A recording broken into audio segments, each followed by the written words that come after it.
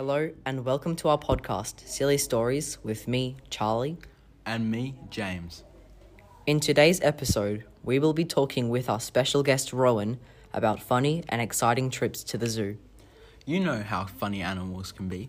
Well, today, Rowan will be explaining his hilarious stories about the curious elephants and the drunk giraffes in Melbourne Zoo. And we will be discussing and questioning him about him and his experience while entertaining. But in the meantime, sit back, relax, and enjoy.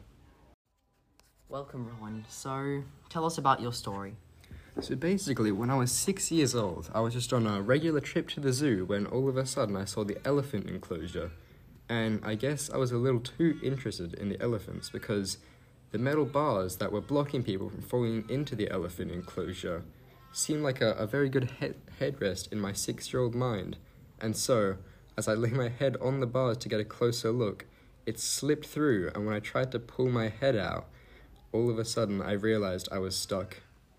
And out of the corner of my eye, I saw one of the giant elephants turn around, interested in me, freaking out. And as it started walking over to check things out, this just made my mini panic attack even worse because the elephant was walking towards me. Same. If I was a 6-year-old child with my head stuck in a bar at the elephant enclosure, I'd be terrified. You don't want a giant grey elephant charging at you. What about you, James? Yeah, I'd probably try and ride it because it would seem pretty fun and I was pretty adventurous. But at that moment, I realized if I can fit my head into the bars, I can get it out the same way. And as if by magic, I just pulled my head out of the bars. Yeah, obviously. But how did you even get them stuck in there in the first place? Well, when I put my head into the bars, I turned my head so I couldn't get it out because it was at a different angle. So anyway, later the same trip to the zoo, I was looking at the giraffes when I saw this huge giraffe swaying as if it was drunk. The zookeeper told us there was fermenting fruit on the floor and was making some of the giraffes drunk to the point where they couldn't stand properly, so it swayed back and forth while trying to balance their long necks. It was hilarious. Really? I've never seen drunk giraffes before. Never mind that, I've never seen drunk animals before.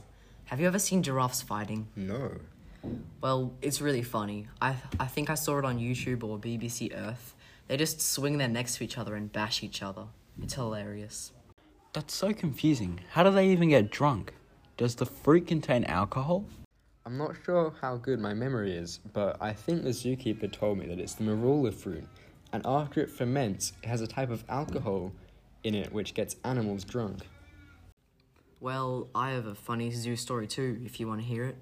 So, I have this dog who literally looks like every animal in the world crossed together.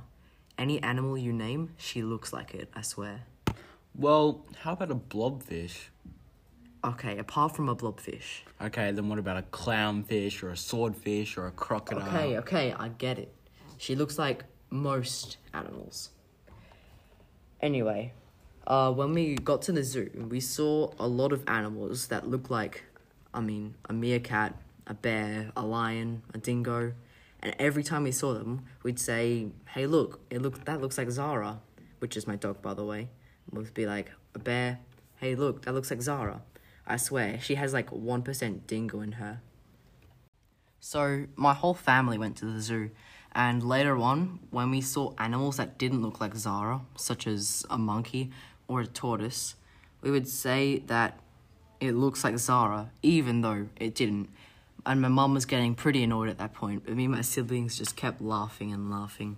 I don't know why, it wasn't even that funny, but we just did. Anyway, enough about my dog. James, do you have any stories? In fact, I do have a zoo story to share.